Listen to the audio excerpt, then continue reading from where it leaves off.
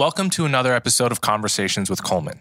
If you're hearing this, then you're on the public feed, which means you'll get episodes a week after they come out and you'll hear advertisements. You can get access to the subscriber feed by going to colemanhughes.org and becoming a supporter. This means you'll have access to episodes a week early, you'll never hear ads, and you'll get access to bonus Q&A episodes. You can also support me by liking and subscribing on YouTube and sharing the show with friends and family. As always, thank you so much for your support. Welcome to another episode of Conversations with Coleman. My guest today is Zach Kriegman. Zach was a director of data science at Thomson Reuters before he got fired for posting a fact-based criticism of Black Lives Matter in an internal memo. This is one of the worst examples of cancel culture and enforced orthodoxy around the issue of race that I've seen in a while. Zach was fired for pointing to research by Roland Fryer, who I just had on the podcast, and others, which showed that there was no anti-Black bias in police shootings, as well as that DOJ investigations into police departments in certain cases cause an increase in homicides due to the police pulling back. Now, as a director of data science at a major media company that has a respected fact-checking wing, part of his job was to ensure that Thomson Reuters was using data accurately. And he got fired for doing exactly that. Now he's suing Reuters for wrongful termination. And in the meantime, he has a Substack where he has posted the memo which got him fired, as well as some other essays. And you should go check that out. In this conversation, we talk about the circumstances surrounding his firing. And most of the time we spend on the substantive issue of BLM and the effect it has had on policing and crime. I really enjoyed this conversation, and I hope you do too. So without further ado, Zach Kriegman. Zach Kriegman, thanks so much for coming on my show. Thanks for having me on. So I've been following your story as the senior data scientist at Reuters and then the director of data science at Reuters. And I've been pretty appalled by everything that happened to you. And so before we get to all of that, and we're going to get to all of it in detail, who are you? What is your background? How did you come to care about data science and then climb the ladder to such a prestigious position as a data scientist? Yeah, I actually have a very unusual background for a data scientist. So I started school, I guess, in 95, college, and dropped out around 98 after basically 1.5 year, split up by some other time off. And then I went and started as a software engineer, worked in a few startups, and ultimately decided, this isn't really what's for me. I want to have some kind of more human interaction. And mistakenly, I decided I wanted to become a lawyer. So went back to school, got my undergraduate degree. They were really nice, letting me finish classes that were 7 years from 7 years ago. And I went to Harvard Law School, got my law degree, and practiced law for a couple of years. And then after that, I went to practice as an economist at an econometrics consulting firm. So basically these very large antitrust cases, they become these battle of the experts, where each expert will create a model of the economy and how antitrust activity impacted prices and stuff. And those experts have teams of economists who basically produce those reports. And I was an econ major in undergrad. And obviously, I had a law degree. So I did that for a couple of years, helping write these reports and doing this sort of econometric analysis. And I realized, this is actually really similar. I started hearing more and more about this machine learning and artificial intelligence and self-driving cars. And I took a Coursera class. And I realized, wow, this is really similar to what I'm doing in econometrics. It's basically just stacking the same models that we're using in econometrics up a million times, essentially, to create much more complex models.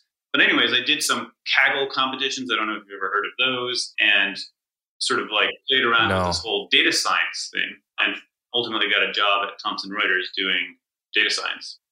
And then you eventually became the director of data science. Yeah, a director of data science. I'm not actually sure if there are any other directors of data science, but there's a lab of probably, depending on how you count, between 70 and 150 data scientists And I started as a senior data scientist, and then I was promoted to director, and I ultimately had a team of like 10 other data scientists doing basically leading them in applying the newest breakthroughs in artificial intelligence and deep learning into Thomson Reuters varied data sets. Like we have huge legal data sets, IP and science, finance, tax, and of course, Reuters News. So we were building these giant artificial neural networks and training them to sort of understand and be able to write legal documents, as an example.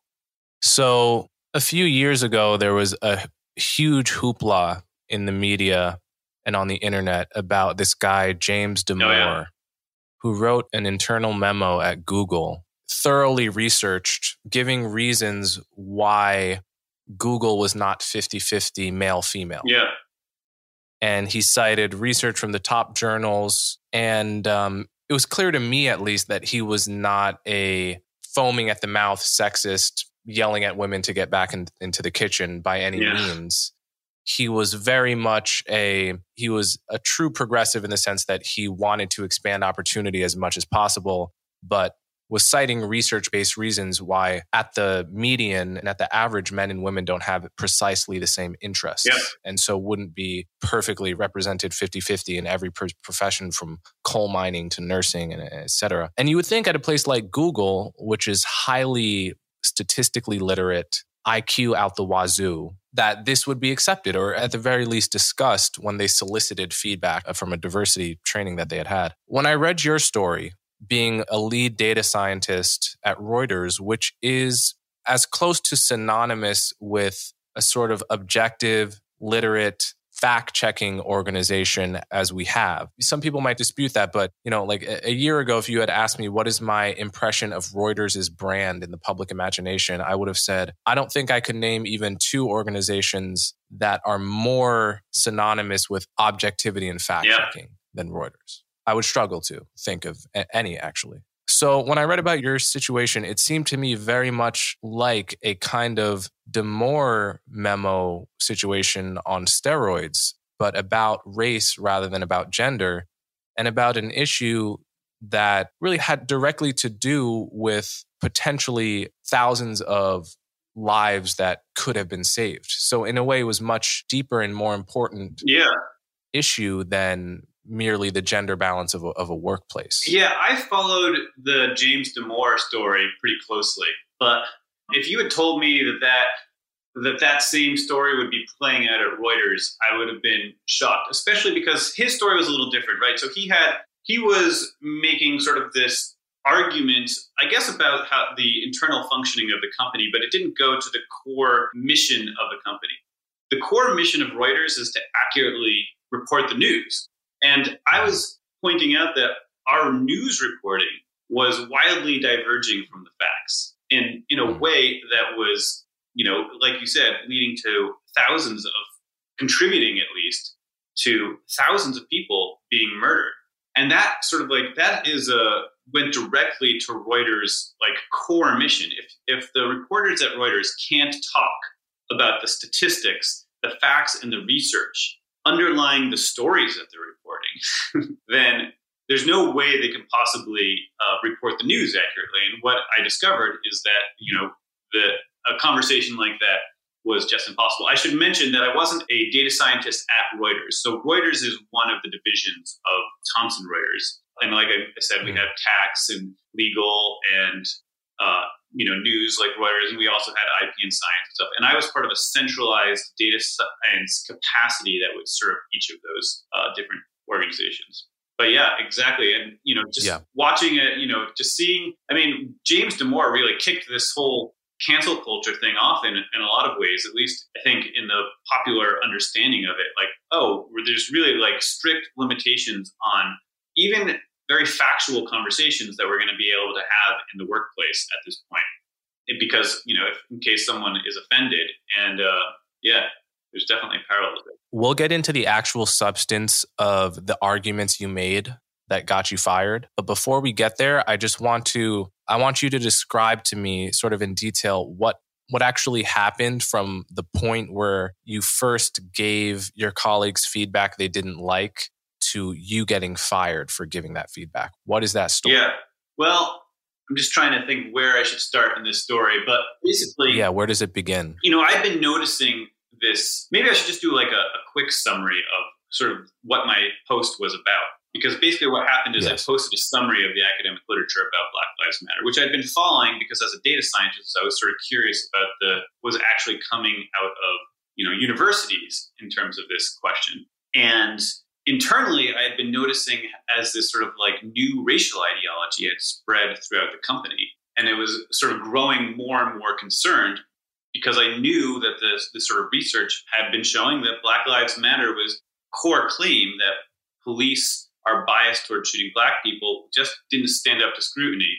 It's just untrue. But not only that claim had been powering this decrease in policing and increase in violent crime, including all these murders. And I knew that as someone with white skin, saying anything about this at Thomson Reuters would be putting my career in jeopardy. But I felt like Reuters had a public trust to be reporting honestly. So what I did was I compiled a summary of the academic literature and I posted it to our internal collaboration platform called The Hub. And, just as I expected, that immediately made me the target of this barrage of intensely angry and ultimately highly racialized attacks. And then the company's response to those attacks and this brouhaha was to censor everything I had written and basically shut down any kind of critical examination about the facts of the Black Lives Matter movement.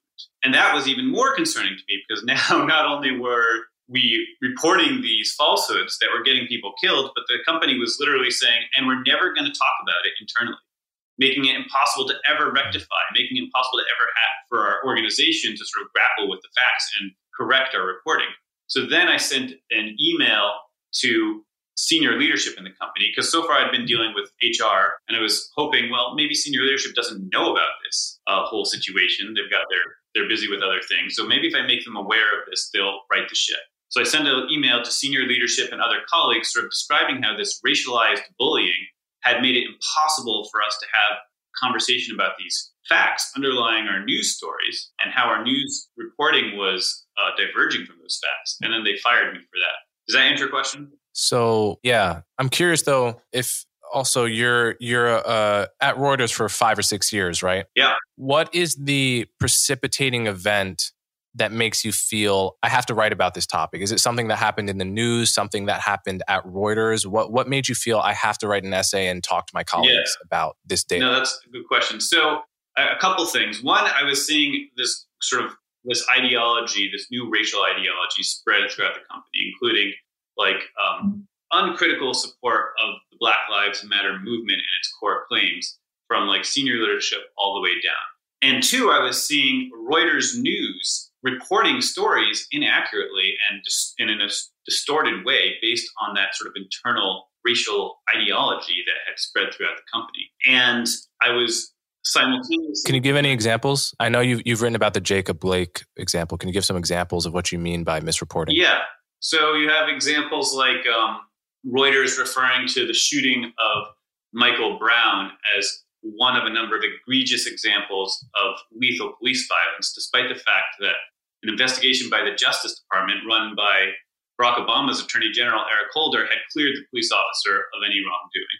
Or you have Reuters referring to a wave of killings of African Americans by police using unjustified force, despite the fact that the statistics clearly show that no such wave had taken place. In fact, police shootings have been on the decline. You have the Jacob Blake example.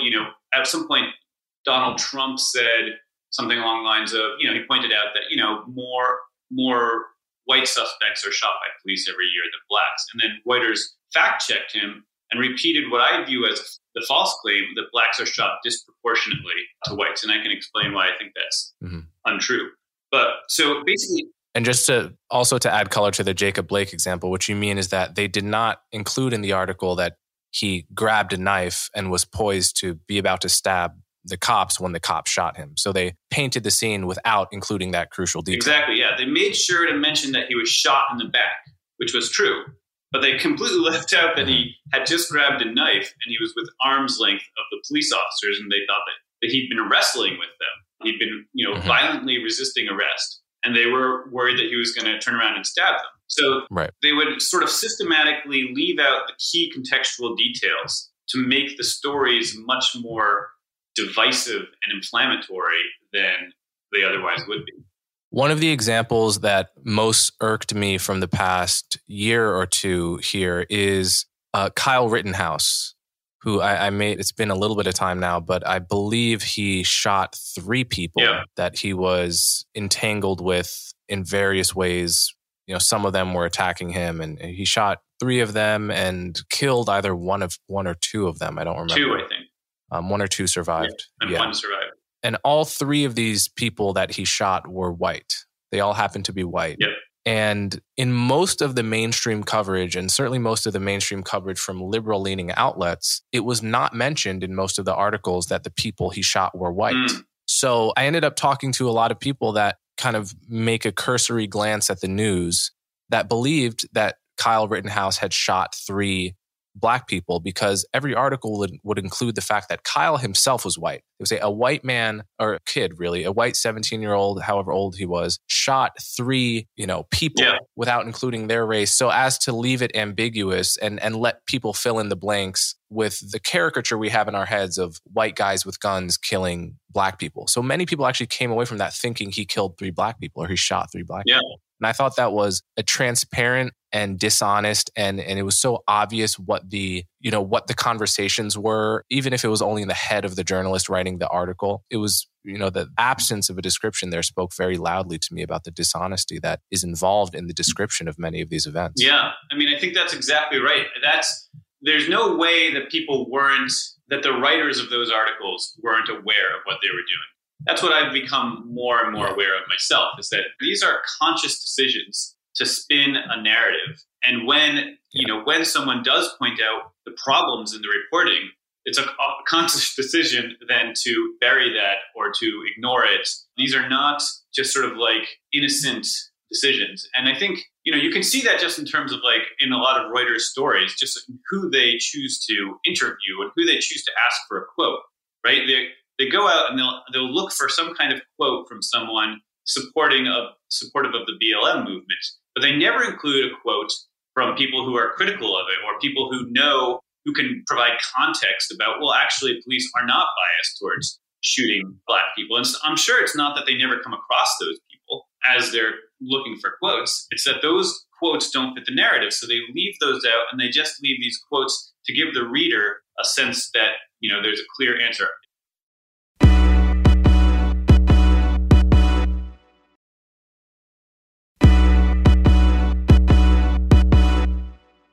Okay, so let's get into the actual substantive questions here, because my audience is well acquainted with my critiques of Black Lives Matter, which are very similar to yours. But I'm always open to the possibility. There are people here thinking, well, how could it be true that Black people don't get shot disproportionately by the police? I mean, I know 10 or 15 names off the top of my head, some of which are children of Black people unarmed that have been shot by the police.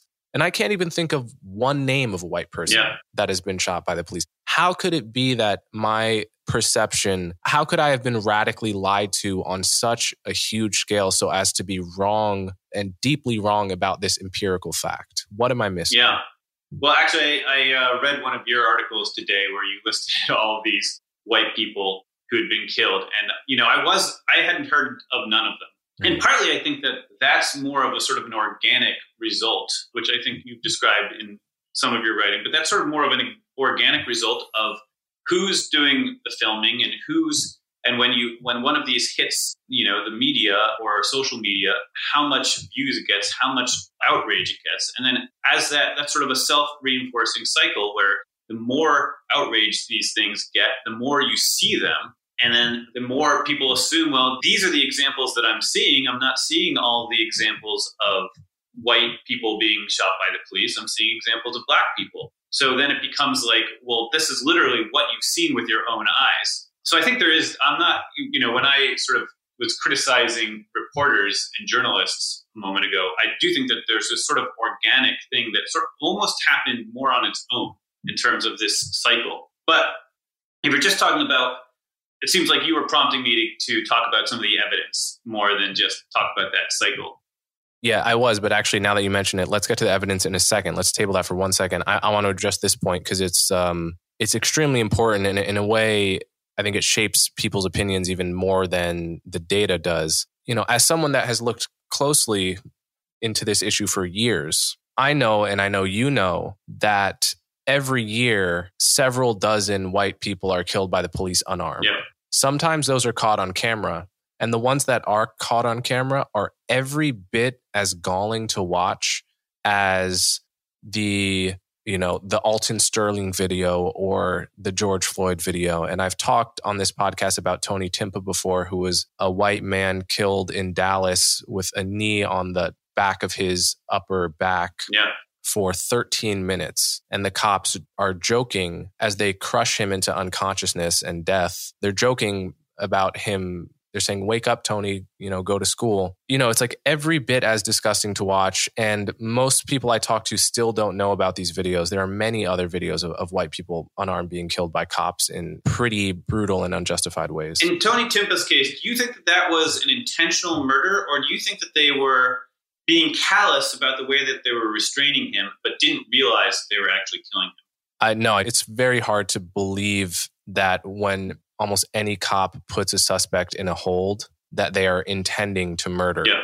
I think usually they are neglecting the plausible consequences of their hold for a suspect that is clearly struggling to breathe. And so it's a murder of neglect rather than of intention. Yeah. Neglect or negligence, rather. Yeah, or reckless, negligence. Extreme negligence. Yeah, I think that's exactly right. Yeah, but to close the loop here, what happens is the media doesn't pick it. These things don't become national news events when the suspect happens to have white skin. Mm-hmm. And that creates the misimpression that this kind of stuff only happens to Black people. Right, exactly. But let's also get into the data a little bit. Black people comprise 13% of the American population, but far more than 13% of those who get shot by the cops full stop and shot by the cops unarmed. Why isn't that smoking gun proof of the fact that there is a racial bias here? Yeah, I think that gets to the heart of the confusion. So that's basically looking at disproportionality relative to the population. And that doesn't work for a number of reasons. The most important is that we know that different groups have dangerous encounters with the police at wildly different rates. So Blacks and whites differ on, the total number of violent crimes, the total number of homicides or the rate of homicides, the rate of resisting arrest, and so forth. So what you really need to do, and each of these creates a different number of situations where police officers legitimately need to use lethal force to protect their lives or the lives of someone else, right? So the question is, the question when we're looking for bias is whether or not police are using force disproportionately to those number of situations where they actually legitimately need to use force to defend themselves or someone else. That's what bias in the application of lethal force would mean. Probably the best, easiest measure of how often they need to use lethal force like that is how often police officers are actually murdered by criminals of each group. Now, when you look at it in those terms, I think something along the lines of 37% of the murderers of police officers are Black, but only about 24% of the suspects shot by police officers are Black. Whereas for whites, it's along the lines of 42% of the murderers of police officers are Black. More because there's more white people in the country, so more white people murder police officers, but they also are shot at a higher rate than that percentage. So they're shot at around roughly 46% of the suspects shot by police are Black. So what you see when you measure it relative to a variable that's relevant to police bias, namely the rate at which police actually need to use to defend themselves because they're at risk of being killed, what you see is that whites are shot disproportionately to the rate at which, for instance, they murder to the rate at which they murder police officers. So the point you just made is a very important one, and it's mathematically it's a point that probably a smart middle schooler could understand, and certainly most high schoolers could understand. So it's not actually that complicated. And I think we implicitly understand it in almost every other context. So for example, you brought up this example, I brought up this example. About 50% of our species is born male, and about 50% of our species is born female. That's the population base rate. When you look at who gets killed by the cops, it is roughly 90%, maybe even more male. Yeah.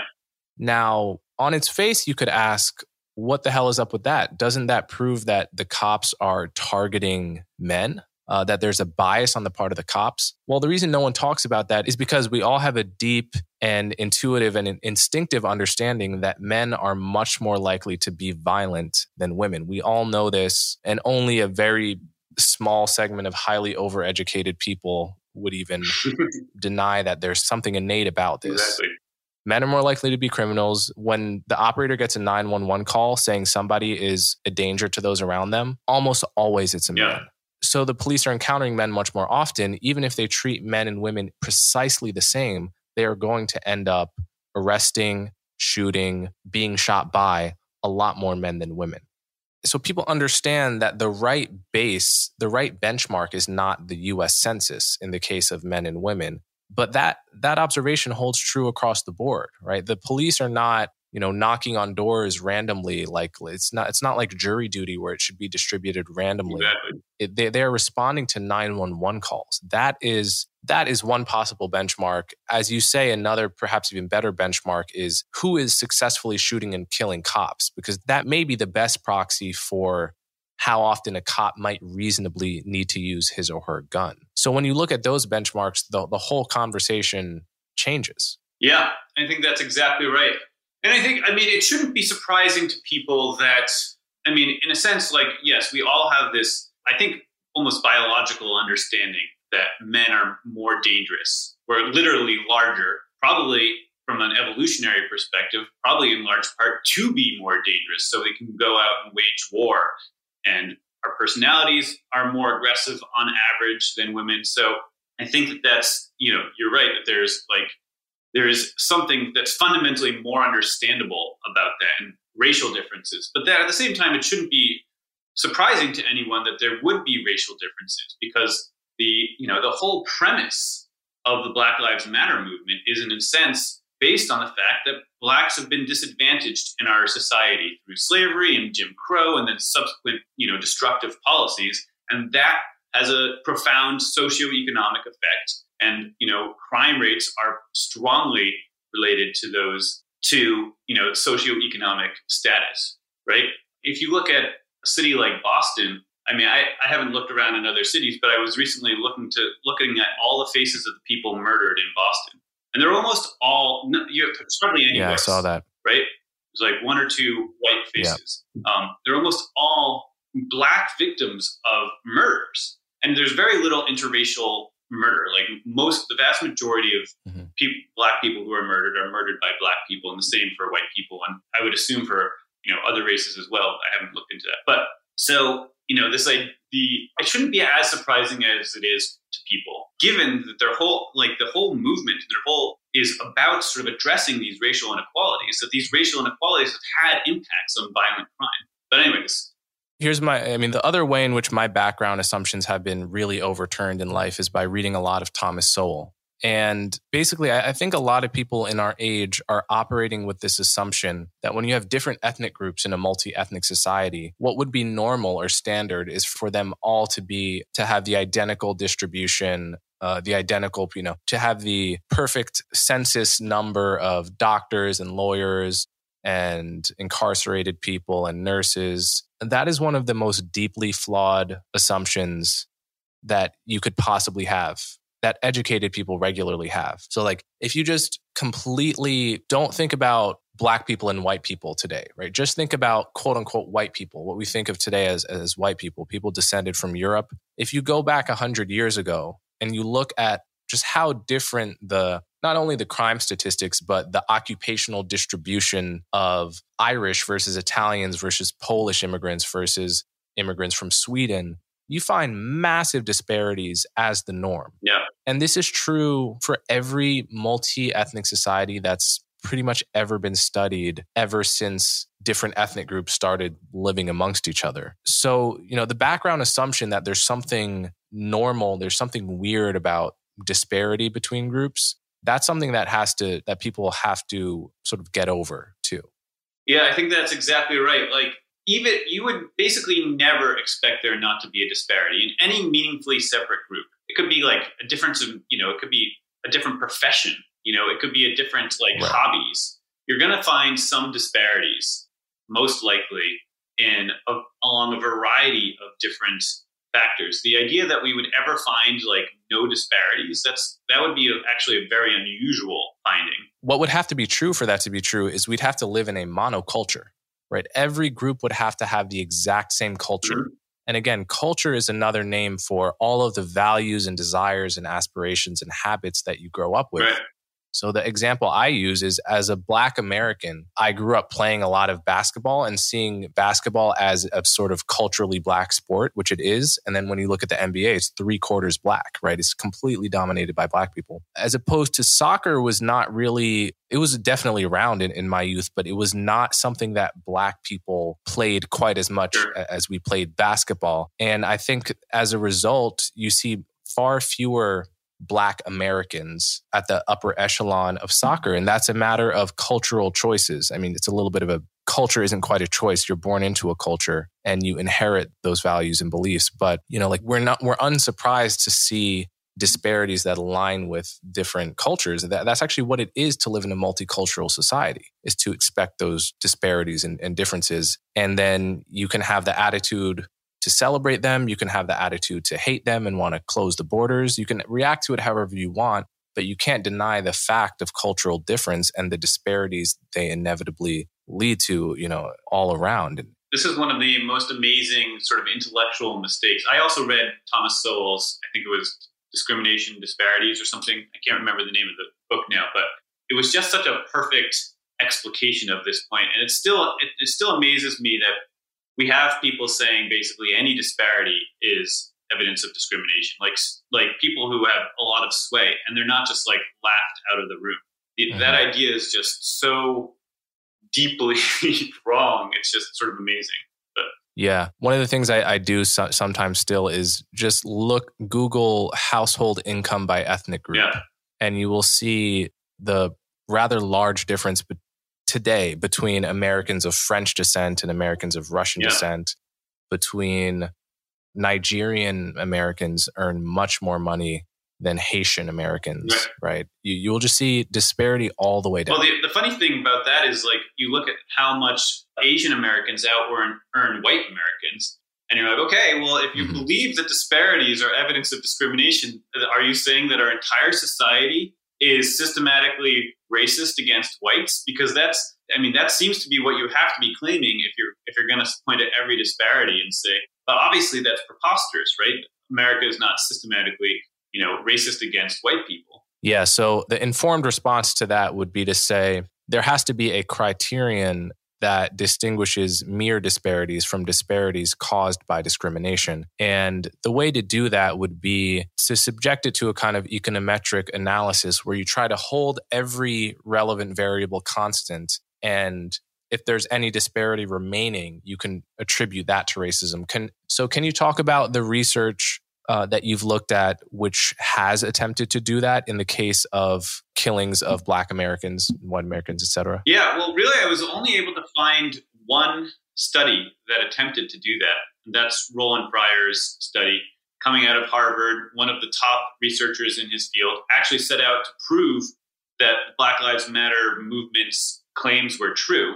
And it's the only study that really controls for the circumstances of shootings. And I think he coded something like 290 different variables for each shooting, and then did an econometric analysis to see when you compare apples to apples, similar circumstances, like is someone shooting at a police officer and they're returning fire, or is someone grabbing a candy bar off, a store shelf and running down the street? Those are two radically different circumstances. Obviously, you need to treat them differently and control when you're comparing two different racial groups. You need to make sure you're comparing similar circumstances. So that's I was actually unable to find any other study that did that. And his result, he was surprised, I think shocked by the results, as he recounted in a podcast with you that I was just listening to. But, and basically it found that that police were not more readily using lethal violence against Black people. In fact, if anything, there was a very slight, small effect the opposite way. They were using more lethal violence against white people, although it wasn't statistically significant. There was another point that I thought would be interesting to talk about, but it's slipped my mind now. So yeah, the other result, that there were two big results in that paper. One was the what he called the most shocking result of his career, which was that there was no bias against Black people in shootings, in fatal shootings or shootings in general. There was nothing to be found there. And if anything, there was perhaps a small bias to be found in the counterintuitive direction, that is to say, against white suspects. The other result in that paper is that controlling for similar circumstances, police were more likely to put their hands on a Black suspect, to rough up, to punch, or otherwise non-lethally harm a Black suspect, which is an interesting result. I mean, at first glance, you would think that those two things would be linked, that either the police would both be biased against Blacks in roughing up Black suspects and shooting them, or they wouldn't be biased in both. But turning out to be biased in one and not the other, it poses an interesting puzzle to which I have theories about why I think that is true. But in your memo, you didn't really put forth any theories about why you think that may be true, but I'm curious if you have any thoughts. Yeah, well, I thought Roland Fryer's explanation of that was not very convincing. So my understanding, and I'm curious if he still believes this, because it seems problematic to me, but my understanding is his interpretation of that was basically cops have this utility function for exhibiting racist behavior or something, but they're rational actors, and they know if they go all the way and actually kill someone, that they'll end up in jail or fired or something. So they basically indulge in that racist behavior right up to that line. But that doesn't really explain why there would be a difference between Blacks and whites suddenly at that line. Presumably, that's always a concern for police officers when they're using lethal force. They're always worried, if I do this wrong, that there are going to be consequences. And he didn't really explain why they would have a different calculus for whites than Blacks in that circumstance. The explanation... Oh, well, I actually think... Oh, yeah, go ahead. What's your explanation? Well, the explanation that makes more sense to me, and I don't know if there was a way that Roland Fryer's study controlled for this, but basically you have police officers who are not necessarily indulging in racist proclivities, but rather they have...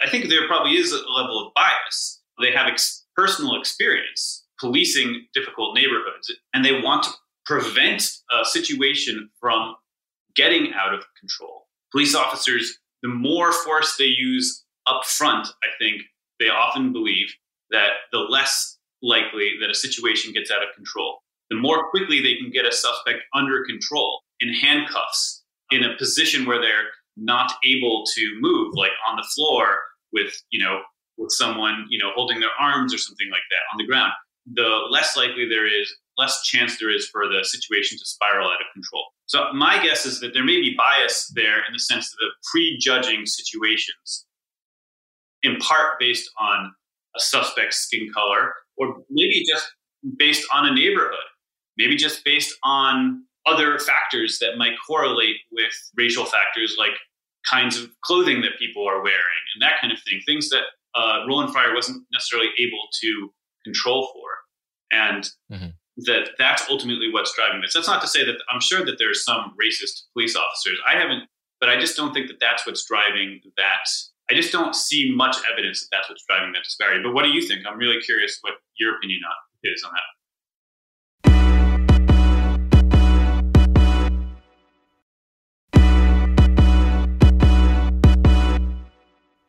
So I find Roland's analysis to be compelling, intuitively true, but I also think yours is true. I mean, multiple things could contribute to it. So for me, it's very easy for me to believe that, to sort of picture two different kinds of cops. One cop is actually pretty much racist and say he is in this small minority of cops who are really just kind of racist through and through and kind of somewhat sadist. There are cops like this. Like there are cops that are drawn to the job because they have a sadist impulse, and that is a way for them to exercise their sadism and sort of get paid to do it. That's a sad truth. The profession is a little bit of a bug-like for people with authority fetishes. Mm-hmm. So let's you take that kind of cop, and they go to, and by the way, some of those cops are black.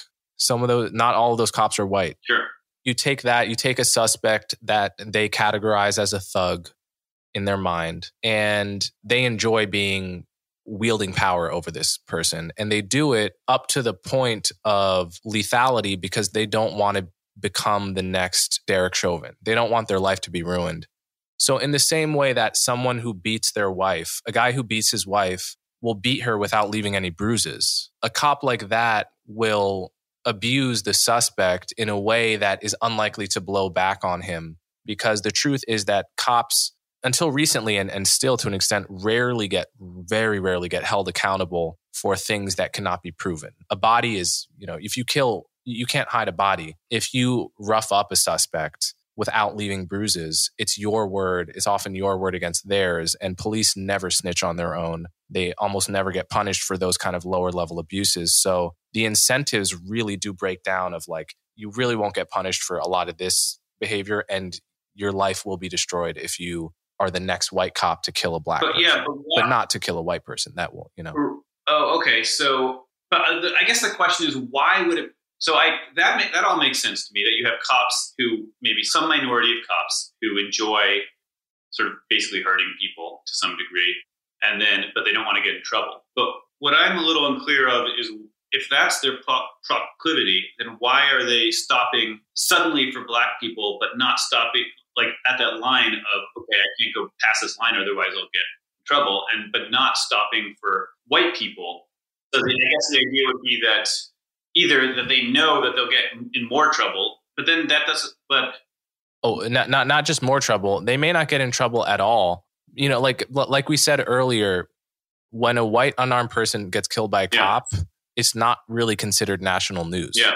When a black unarmed person gets killed by a cop, it's news for years, and it's in the history books. And cops know that. They know it in their bones. Okay, so this explanation is interesting, but it's different from Roland Fryer's explanation, because Roland Fryer's explanation was more like, these are opportunistic racists, and you're saying these are opportunistic statists. And I guess they can both go together. Mm-hmm. Yeah. So my guess is there's opportunistic sadists, there's opportunistic racists, and then there's also what you described, which is to say cops that are neither racist nor sadist. They are just normal cops doing a very dirty and tough job. Yeah. A job where they're putting their life on the line, and they can't afford to be politically correct about their judgments of people. If they get a hunch, again, if you think this is all callous talk, go look up a video of cops getting, I would call it sucker shot, because it's like a sucker punch. Yeah. Someone that seems like the most peaceful person in the world 1 second, and then less than a second later is shooting the cop to death. There are plenty of these videos on YouTube. This is the job that cops have to do that keeps you and me safe. That's the cold, hard truth of the subject. And it's one thing to sit in judgment from afar. It's a whole nother thing for that to be your job. Right. And so there's a lot of cops in that position. They cannot afford to be politically correct or to worry about racial sensitivities. If they feel like they see a bulge in the pants that could be a gun, or a hostile look in the eyes, that could be the difference between life and death. And I think those cops they have whatever facility with their hands that they do. Like some of them are going to be a black belt in jiu-jitsu, like Anthony Barksdale, who I had on my podcast. Most of them are not. And they're going to do what they can to de-escalate the situation non-lethally. So I think what makes me dissatisfied with Roland Fryer's analysis is that he's not providing anything to distinguish between his version of these racist cops with their utility functions and my version with these maybe biased cops, but not racist cops, not acting out of racial animosity. And so he might say, I don't know what he would say, but one thing I would say is the difference between racism and bias against black people in this context may just be a distinction without a difference. Right. So there's something those just might be the same thing. I mean, Yeah, it's interesting. Is it a distinction without a difference? So there's an idea. It was just having it's lost me. But I mean, I think there is so do you think that there's no difference? Like if you're a cop and you've been in the basically, so bias can be rational in a sense, right? If you know that people wearing a certain kind of clothing are more likely to be gang members and carrying guns, and so you go and you pat them down without them actually seeing them do anything illegal. That's not irrational. It might be something that we want to discourage as a society. I don't know. I could see both directions on that, but it's not based on hatred. It's based on your experience of that people wearing that kind of clothing being more likely to carry guns. I'm just using that as to move it away from race for 1 second, because I think it does make a difference whether people are acting out of racial animosity versus acting out of a subtle understanding of different statistical probabilities, basically. Do you think is that a distinction without a difference? So I guess I'm of two minds about it. On the one hand, I think they are different things. I think there are people that are foaming at the mouth about the Jews running the media or something crazy who've never met a Jew in their whole life, right? Like it can't be anything rational that's behind that bigotry. It's just pure. It's not like they got beat up. It's not like they got mugged by a Jew once and overreacted to that, right? It's just like pure invention, right? And so there are racists like that, racists of pure myth and invention. And then there's someone who got mugged by a black person and only after that overreacted to that by developing an overwrought and outsized fear of black people in general, right? Those are different things. Those are different kinds of people. And what's more, there's the other case of a smart cop who's been working in a neighborhood for years and makes informed and educated guesses based on superficial characteristics. And those guesses may be right much of the time. They might actually be very useful, right? He's acting on his intuitions. He's not acting like a rookie. He's acting like someone who actually knows what criminals tend to look like around here, right? And I can't you can't really dismiss that knowledge unless you are from where he's from. It's like, what are you going to say? He's wrong? You're not even from there, right? Like, how could you know? So I do think those are different things. On the flip side, I would say they don't feel that different if you're the one being discriminated against wrongly, right? If you're one of the cops' wrong guesses where you're just a black guy minding your own business, but you fit the profile, it doesn't really matter, tends to not matter to your psychology whether the cop is a racist of pure invention or a racist, or rather, like a statistical discriminator that's making an informed guess. It tends to piss you off a lot. The sort of implicit false accusation and the road rage that kind of results from being falsely accused, it tends to land in your psyche the same way. Yeah.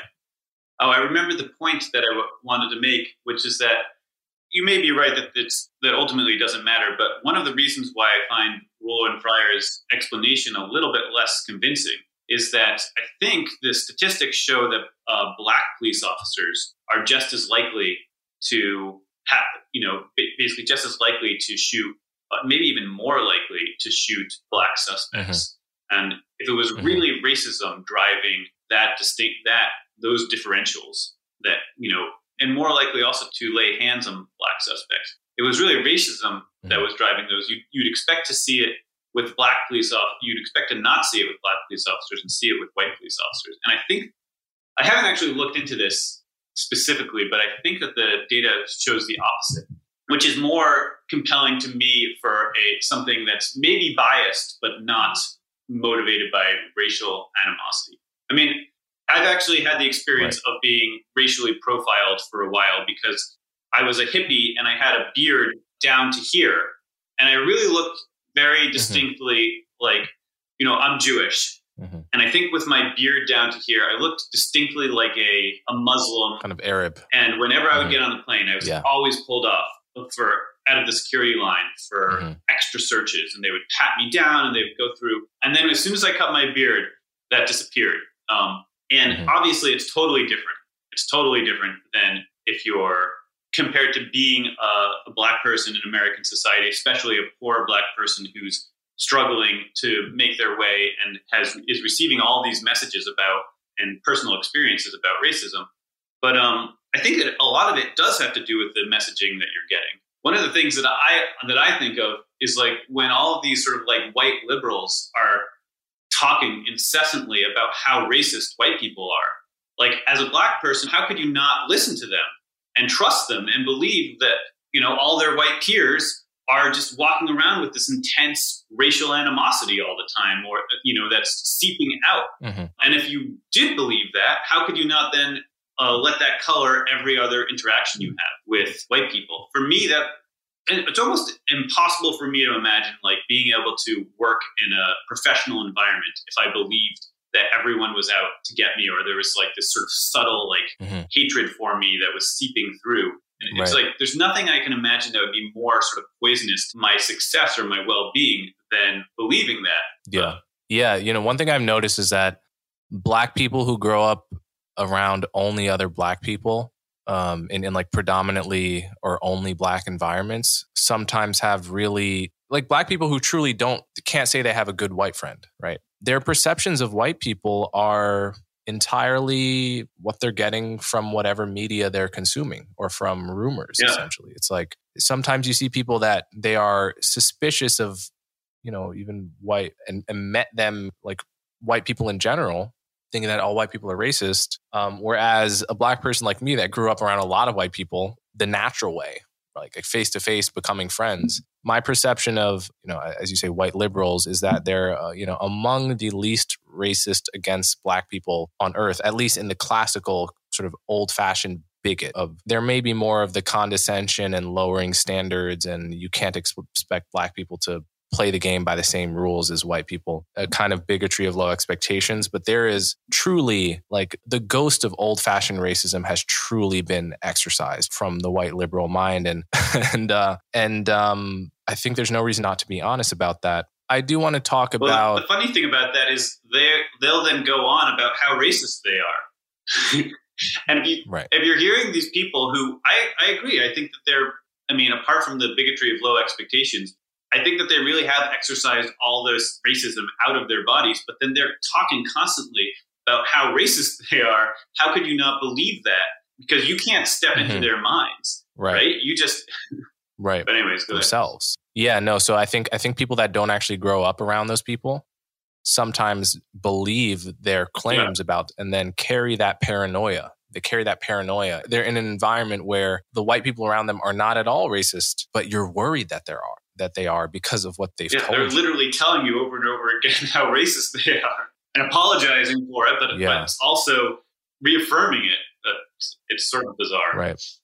So let's talk about the other half of your argument in your memo was that Black Lives Matter, the rhetoric around Black Lives Matter, the anti-police rhetoric, the entire cultural transformation, revolution of it can be almost hard to remember how totalizing this was in 2020. But it was, just like put yourself back in that moment. It's like it's impossible to go a single day without talking about BLM, right? It's every article, it's every silence is violence post, it's every Instagram post, every Instagram user with a black square, it's every company circulating an internal memo. That's right. It's people texting you to ask why you haven't posted anything on Instagram, not why you have posted some anti-BLM stuff. People simply texting you to ask why you haven't posted anything, right? To inquire an accusatory sense as to your silence. That's where we were. So your argument and the argument of many other people has been that environment created a situation where the police pulled back. They stopped proactive policing. They stopped going up to the person that looked sketchy to them and asking for their ID and perhaps finding an illegal gun that they had, which led to an arrest, which ended up preventing a murder, right? And the net result of that was that the murder rate spiked. You can't argue with the fact that the murder rate spiked. And the spike is it starts pretty much the day George Floyd is killed, right? There's, the chart looks like this for years, and then George Floyd is killed and it looks like this. Well, there was another spike a few years earlier in the earlier BLM flare-up. But yeah, that's right. So your argument is that the rhetoric and the environment that resulted from Black Lives Matter created thousands of excess homicides that fell almost totally on Black people. And so BLM, I suppose you could say indirectly, but BLM caused indirectly the deaths of thousands of Black people that otherwise would be alive today. Yeah. Can you flesh that out? Yeah, I mean, I feel like you did a pretty good job of it. There's a bunch of studies, mostly looking at this, the timing of the spikes in the murder rate and looking for alternative explanations. And after the Ferguson effect, so I guess there's two separate, there's like the Ferguson effect and the Minneapolis effect, and both go by different names, depending on who's talking about them. But basically, the first time they were looking at other things, like maybe this is about heroin or something like that, but none of the other explanations for why there was this sudden spike right after Ferguson really made that much sense. And I think that's another one where Roland Fryer's research was really the best, because he was able to take advantage of the fact that there were in different cities, there were different police shootings that caused an uproar at different times, and correlate the uproar or the lack of uproar around shootings with those time periods in those cities, and really connect it. So it wasn't just like, in the case of Minneapolis effect after George Floyd, it was more of like almost like a national thing that was happening all throughout the whole country simultaneously. But in the earlier case, there was some more regional stuff in city. And what he found was that in cities where the Justice Department was doing an investigation of the police department, if there had been like a highly publicized shooting, there would result in this dramatically higher murder rate following that. But if there hadn't been a highly publicized shooting, there wouldn't be increased murder rate. So that really connects it specifically to the Black Lives Matter organizing, protesting, and promoting this falsehood that police are basically hunting Black people, or at least biased towards shooting them. With the evidence, I think, just sort of builds when exactly the same thing happens in Minneapolis. And again, the timing is sort of perfect. Like at the beginning of the lockdowns, you saw sort of violent crime declining, actually, or staying roughly sort of constant as there were fewer people out on the street. And then as soon as George Floyd dies, you see this huge spike in violent crime, just as police are reporting themselves that they're, oftentimes less likely to be willing to go out and confront suspects, engage suspects. We're talking about defunding the police, all this kind of stuff. So it builds a very clear picture, and I don't know of any alternative theory that can capture the pattern of spiking homicides, the timing of them, how they've happened in different cities, and so forth. And the homicide rates are really pretty dramatically higher.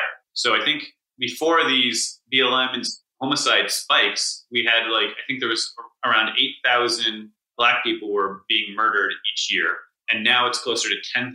So I'd have to go back and check those statistics more carefully. But I do know that, for the last few years, it's been reported just around 10,000 people, a little bit over 10,000, I think, right after George Floyd was killed. So it's just, the number of people who are being killed is just astronomical. And when you compare that to the number of unarmed people who are killed by police, right, you've got about roughly 18 unarmed Black people killed by police each year. Obviously, every year is a little different. And somewhere in the neighborhood of 26 unarmed white people, and thousands of Black people being murdered by criminals in their own neighborhoods, 10,000 every single year, and maybe somewhere in the range of an extra 1,000 as a result of police pullback over the last, basically since BLM started. So it is pretty sobering and pretty disturbing. It is sobering. It disturbs me a lot, because I fear there are literally millions of people in this country who are totally psychologically normal people, good people, who would hear the last 3 minutes, 4 minutes of our conversation and just think we were total nut jobs. It's like, really? These guys think that BLM caused the murder rate to go up? BLM caused more Black people to die than are killed by the police? I mean, this set of facts is there's so many ways people are confused there's so many confused reasons people would think that you and I are crazy for taking that statement seriously. I mean, the first one is people have crazy, innumerate, incorrect beliefs about how many unarmed Black people get killed by the cops. And this is correlated with politics. The Fox News watchers think it's quite low, and they're correct. The very liberal people, often think that 1,000 people or more, unarmed Black people or more, get killed every year, because people aren't in the weeds on this. They're taking their cues from their friends and their social media feeds. And just to be fair, there's if you ask the Fox News watchers how many like illegal immigrant homicides there are a year, I bet my life their guess is going to be way higher than the true number, right? So there are different issues on which people on each side have totally warped ideas. This is not a partisan point. This is just to say, so like that's the first thing. People don't understand how the police few unarmed Black people and unarmed Americans in general get killed by the cops every year.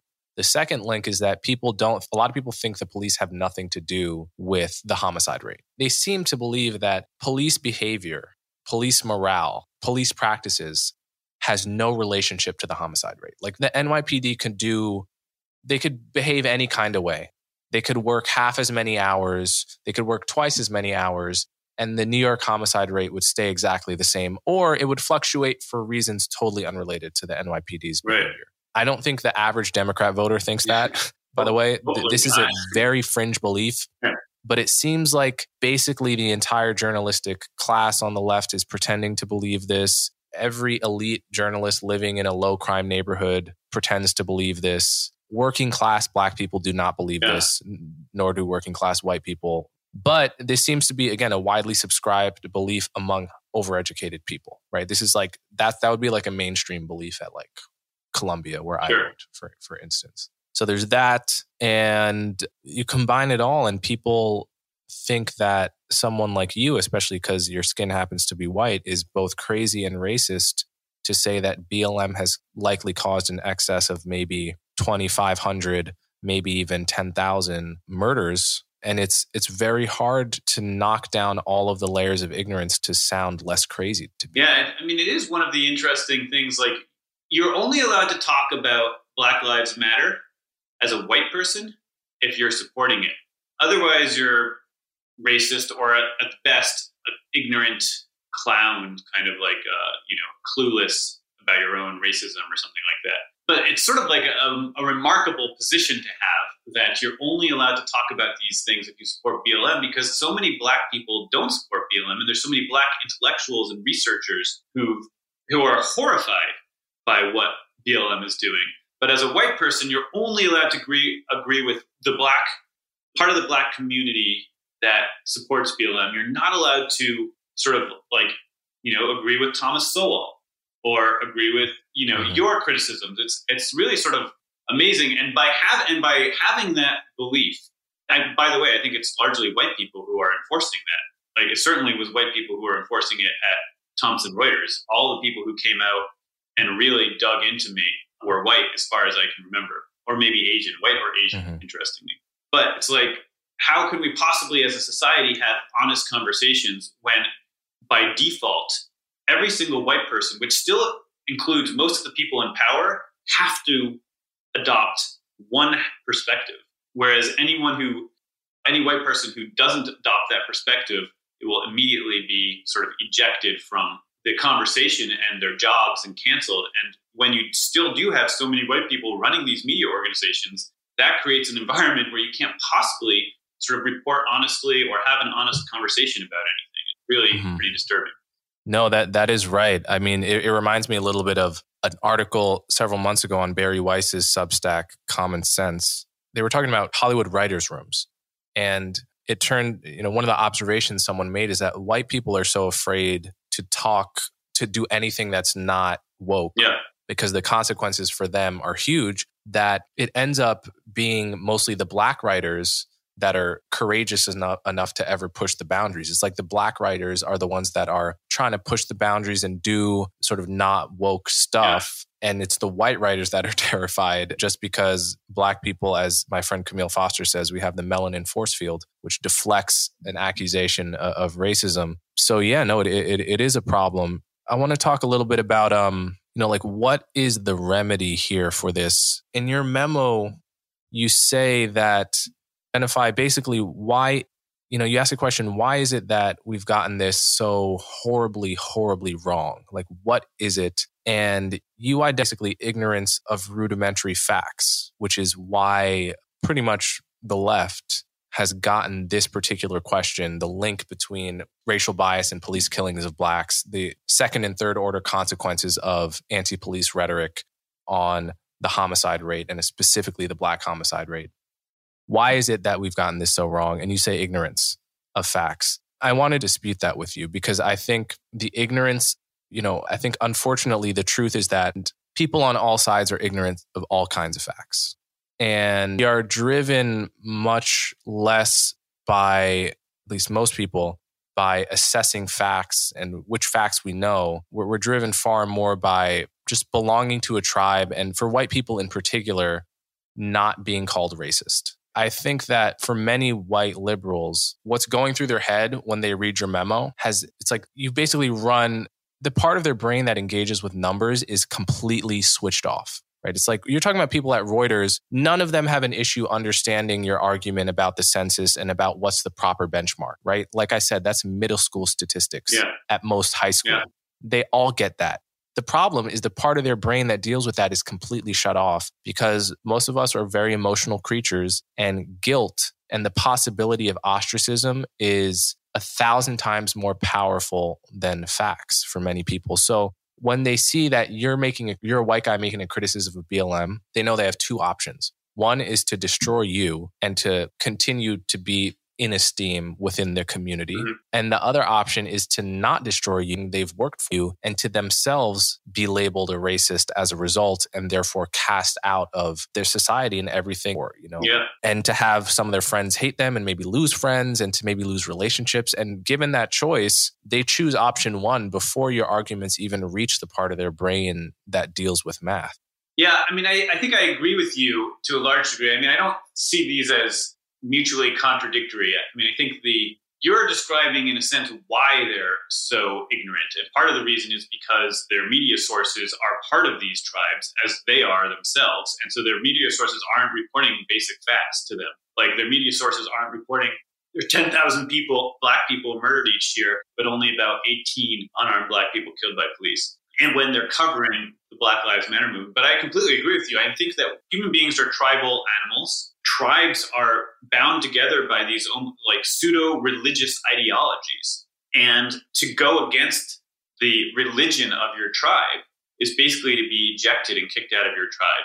And to do that in our I tend to see all these things in terms of evolutionary perspective, but to do that in an evolutionary perspective, to be ejected from your tribe meant probably certain death. So people are extremely tribal and I think the research really shows that they're capable of shutting off their brains completely when it comes to their tribal beliefs. And I think it's just sort of an unfortunate accident, historical accident almost, that the liberal tribal belief system has adopted this incredibly anti-reality perspective specifically about police being biased towards shooting black people, and it's probably driven by a genuine, liberal interest in fairness and equality and compassion for other human beings, and the horrific history of slavery in the United States and Jim Crow in the United States, and sort of like a genuine. So I think that's probably what drove that belief system into the liberal identity, the liberal ideology. But now it's completely tribal, and no one can ever challenge it. Yeah, one of the best ways to counteract your own tribal false beliefs is when you have so much skin in the game that you have to get the answer right for your own safety, right?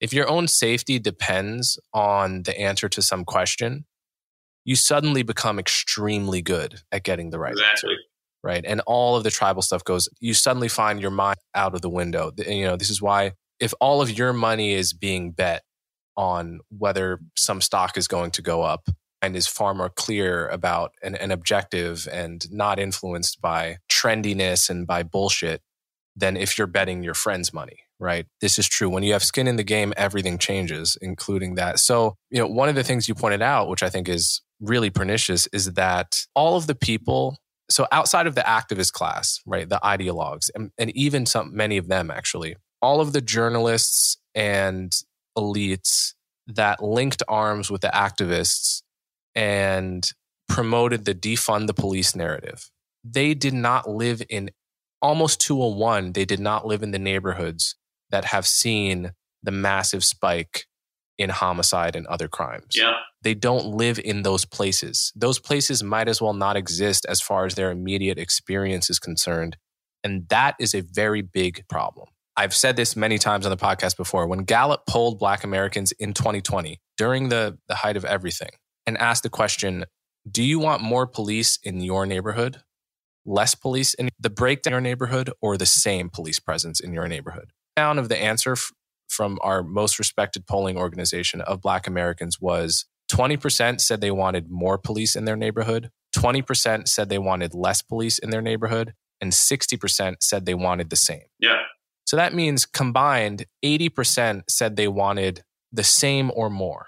That left only 1 in 5 Black people agreeing with Black Lives Matter's take on police presence in general. That's a minority. Yeah. Right? That's on its own, that tells you a lot of the people demanding more police in this neighborhood, including the people that have forced cities to reverse their decisions on defunding and dismantling police, such as in Minneapolis, have been poor Black residents of high crime neighborhoods, the one who directly have skin in the game on what the crime rate is. Not you and me, not elite journalists at the New York Times or Vox, not the high profile activists that have moved out of those communities into, nice houses in low crime neighborhoods. None of them have had skin in the game on those issues. So it cost them nothing to say defund the police. Yeah. It cost them nothing. Yeah, I think that's exactly right. And I often think of my hometown, Newton, where there's basically no murders. I mean, most years, probably no murders. Very wealthy town. But I just imagine just a couple, just a town over, you've got dozens of murders each year. And if that was happening in my hometown, I think the people there would be calling for police on every single street, on every single corner. And they would be telling the police, make sure you pat down every kid who comes by, because I don't want my kid to be the one who's murdered, who's one of these dozens of murders in our town each year, right? But those are in a place like Newton, you've got, these very powerful people, very successful careers. These are the kinds of places where our journalists are living. And I think if the violence was happening in their neighborhoods and the executives, at these news agencies, if the violence was happening in their neighborhoods and threatening their children, it would be a totally different story. Yeah. Okay. So final question, and this will seem like a total curveball given our entire conversation. Is there anything good you can say about the effects of the Black Lives Matter movement? Is there any good they have done? Yeah. I think that, for instance, I'm a big proponent. I'm super in favor of police body cams. I think that's a great idea. I agree. So some of the things that you've suggested in your own writing, I think are good ideas.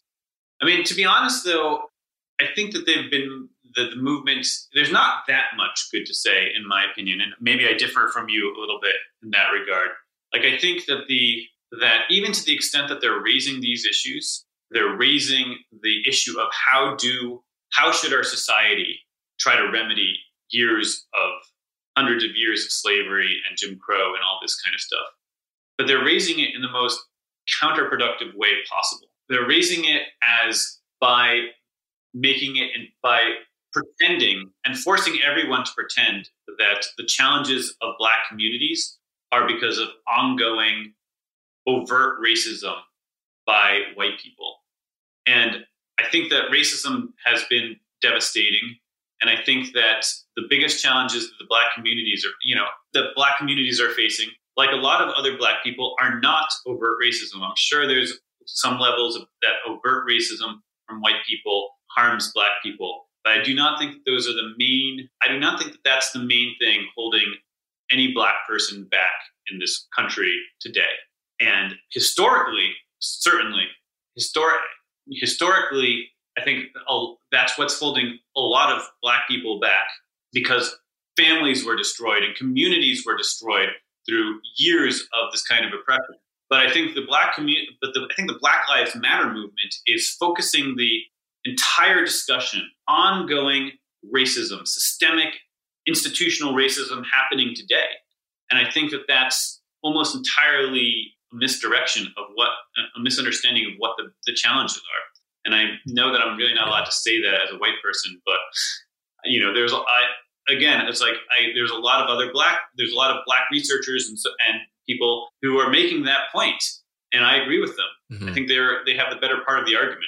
No, I think we've let what the academics would call standpoint epistemology seep far too into our consciousness. Like, the notion that you as a white guy would have to apologize for having an opinion about this that is very researched is ridiculous. You may be wrong, maybe you're right or wrong, but it's got nothing to do with your skin color. Like as a black person, let's say I did a lot of research about the opioid crisis, which, a lot of which has hit the white middle class and the white lower class. Do I not get to have an opinion on the causes and the solutions because of my skin color? No.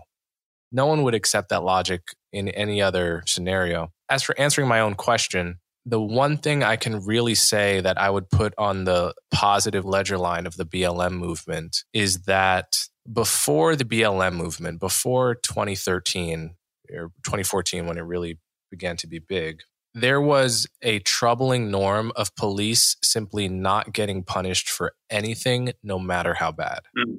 That actually really was the status quo. You would have to search like a needle in a haystack to see an example of a cop going to prison for anything. That's, killing white, black, Hispanic, Asian, purple. It doesn't matter what the abuse was. The norm was non-punishment. And that's a dysfunctional incentive structure for any group of people to be working under, whether you're talking about cops or surgeons or anything where malpractice can lead to death. So I put on the positive ledger line that that's no longer the case. Cops do get punished now for severe. And basically the previous 90 minutes of our discussion is all stacked on the ledger line of the harm that BLM has caused to the Black community and to the nation at large. So I try to always be fair in giving credit where credit is due. And that's why I asked that question. And I would agree with you, something like universal body cams is really a no-brainer. Yeah. Not only because it protects suspects, but also because it protects cops. I mean, good cops should want universal body cams because what better way to prove that you didn't actually harm a suspect than to have the whole interaction on camera? Yeah. Right? You should have nothing to hide. So, discussions like that were totally rocket fueled by BLM, and that's all to the good. Unfortunately, there is the whole rest of our conversation testifies to the negative consequences, which supporters of the movement have really failed to reckon with, honestly. And where would you say the overall, if you had to weight the good and the bad, do you think the bad outweighs the good of the BLM movement? So we have more focus on, we have body cams and more police accountability, but we also have, I don't know if you agree with me about this focus on, maybe misplaced focused ongoing racism as the number one challenge that Black people face. And we have these lies about police shooting, police bias. Where do you think if you had to add it all up? I hesitate to shoot from the hip on an answer, like on a question that big. But, I guess it's very tough to see how the pros could add up to several thousand lives lost.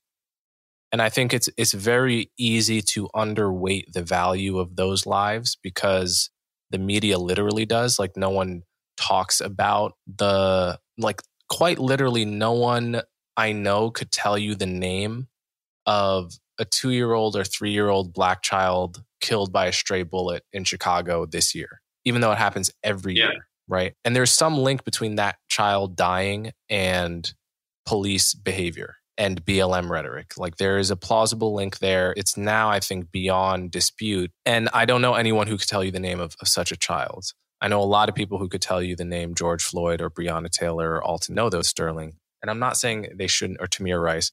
I'm not saying they shouldn't know those names. They should know those names. But what I'm arguing is that in practice, we actually do undervalue certain Black lives, which is to say those Black lives that are taken by other Black people, by Black criminals. And we underweight those people in our moral analysis of the time and of these policies. And so that's, I can't really do a full omniscient moral accounting of the pros and the cons, but I can say we really horribly underweight the cons on the ledger sheet. Yeah. I mean, and it's not just the people who are actually killed. I mean, for every person who's killed, there's 100 traumatized kids, 100 kids who hear about that and think, oh, that could be me. I maybe don't expect to live that long, or like transforms their view of their world and how they should go about achieving success in this world, right? It's like, it seems like it's potentially just totally devastating to the communities, even the people who survive in those communities where those killings are happening. And that's... Yeah, a lot of kids have PTSD from growing up in the hood. That is a fact. And how can you struggle and it's a struggle for everyone to be successful. But when you believe that I don't think anyone can get to these top level schools and stuff easily. But when you're dealt with that much disadvantage and you're worried about surviving every day, and you're also told that the entire society is stacked against you and working against you, I mean, it's just hard to imagine how anyone succeeds in that environment. But yeah. So listen, we have come to the end of our conversation. This was really great, Zach. And I really commend you for your bravery. For it is not easy to have a good job and a cushy position at that job, and to see something true in the world that is going to blow back on you in the short term, at least, in a horribly negative way. And, you describe in your memo talking for a long time with your wife about whether you should even publish this and what it means for your family and your prospects. I mean, this is the kind of thing these are the kinds of moments that, I heard Ilya Shapiro, I hope I'm pronouncing his name right, recently, who kind of got canceled from his position at Georgetown over a poorly phrased tweet. He said that next to his mother dying, it was the worst day of his life when he realized that he was being canceled. So this is not something to minimize, So, when people will minimize the fact that you got fired at a news organization for reporting a failure of news reporting, basically, people will minimize, oh, he just lost a job. He's fine. Look, he's on Coleman's podcast. He has a Substack. He'll find his footing. And I think you will. I hope that you'll find your footing precisely because people like me and Barry and hopefully my listeners will support you, and they're a community of people that will essentially call out your bravery and reward it, because otherwise the incentives of the system don't change, right? But it's really nothing to minimize what they did to you. When there's a recession and everyone loses their jobs, no one is talking about how a job doesn't matter then, right? Everyone thinks the 2008 financial crisis is a huge deal, but we'll minimize it when a person loses their job in a cancellation type situation. So I commend your bravery, and I hope that my listeners support you. And I would ask that you can tell them where they can support you. Oh yeah. So you can find my Substack at Kriegman.substack.com. So Kriegman. And you can find, so I actually have a legal case against Thomson Reuters. You can find ways to contribute there, which, it's hard to fund a legal case, harder to fund a legal case when you're unemployed. So any contributions are welcome. But I would minimize a little bit I think that, in all these cancel culture situations, the people who are canceled suffer. But I think the people who are really suffering are the people who need these conversations to happen. And, I can go out and find another job probably, and we'll be okay. But that's who I think the people who really carry that burden. But thanks for having me on. All right, Zach. Yeah, absolutely. Yeah, it's been a pleasure. Yeah. If you appreciate the work I do, the best ways to support me are to subscribe directly through my website, colemanhughes.org, and to subscribe to my YouTube channel so you'll never miss my new content. As always, thanks for your support.